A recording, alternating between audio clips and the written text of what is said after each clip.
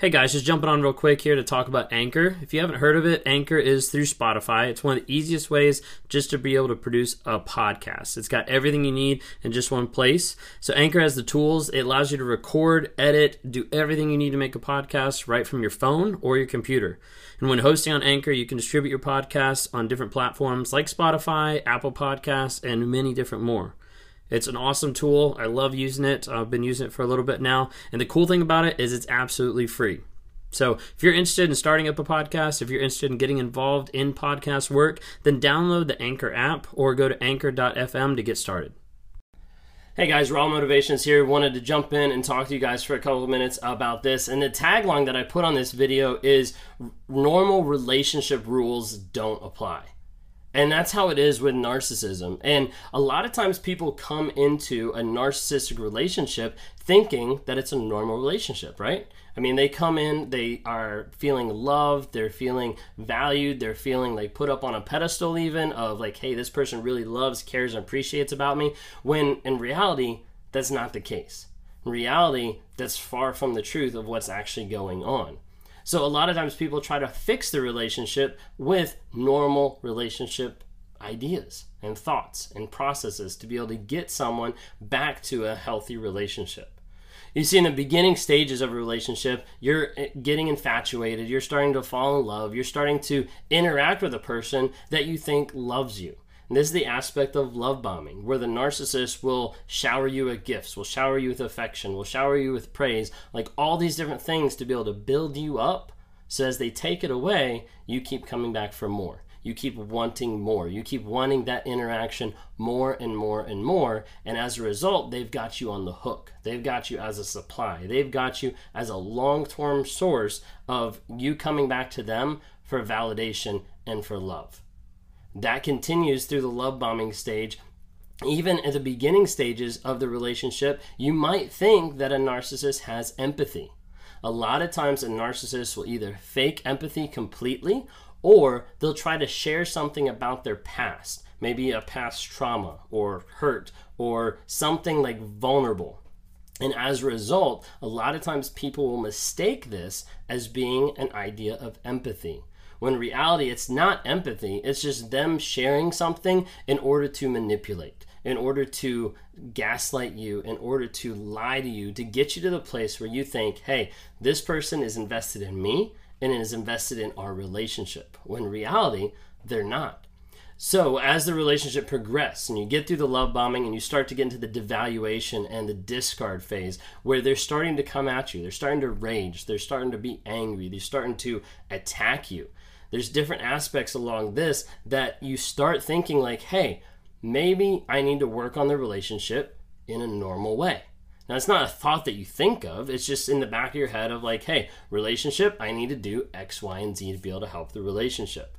Oftentimes people are like, hey, it's 50-50, so I must be doing something wrong. So I start looking to see, what am I saying wrong? How am I acting wrong? What am I doing that's triggering this other person?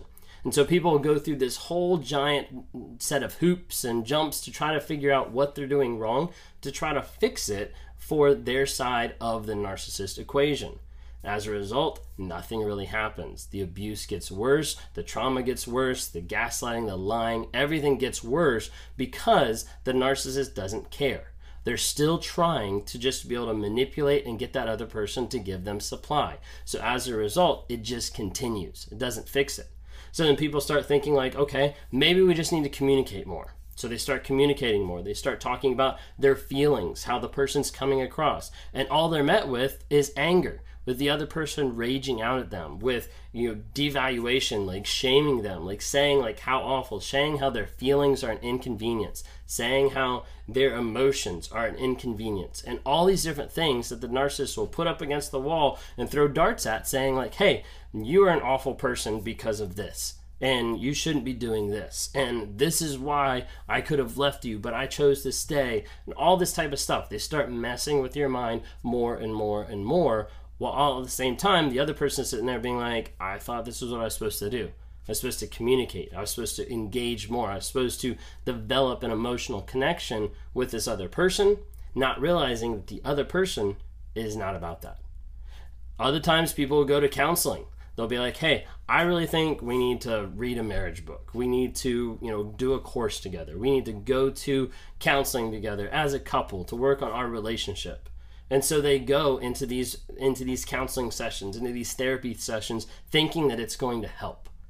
In reality, all it does is it becomes ammo for the narcissist to turn on the other person and use words and use phrases and use thoughts that the counselor or the therapist has said in a session to be able to come back at the other person and say, see, you're the reason why I'm this way. You made me this way. It's because of you doing this, this, and this. And it starts that cycle, because then the other person thinks, oh, maybe it is me. Now I need to go back and start changing all these things. That's not working. Maybe I need to communicate more. That's not working. Maybe we need to get into counseling. And it just keeps going, cycling back and forth. This is why if you're on here, if you're listening on podcasts, or if you're watching on Spotify or YouTube or wherever you are, like, hear this loud and clear. Please, please do not go to counseling together with a narcissist. It's going to backfire. It's going to hurt. It's going to show you very, very quickly how narcissistic they are. As soon as you walk out of that office, as soon as you're driving home, as soon as you get home, any of those scenarios, you'll start to see the rage come out.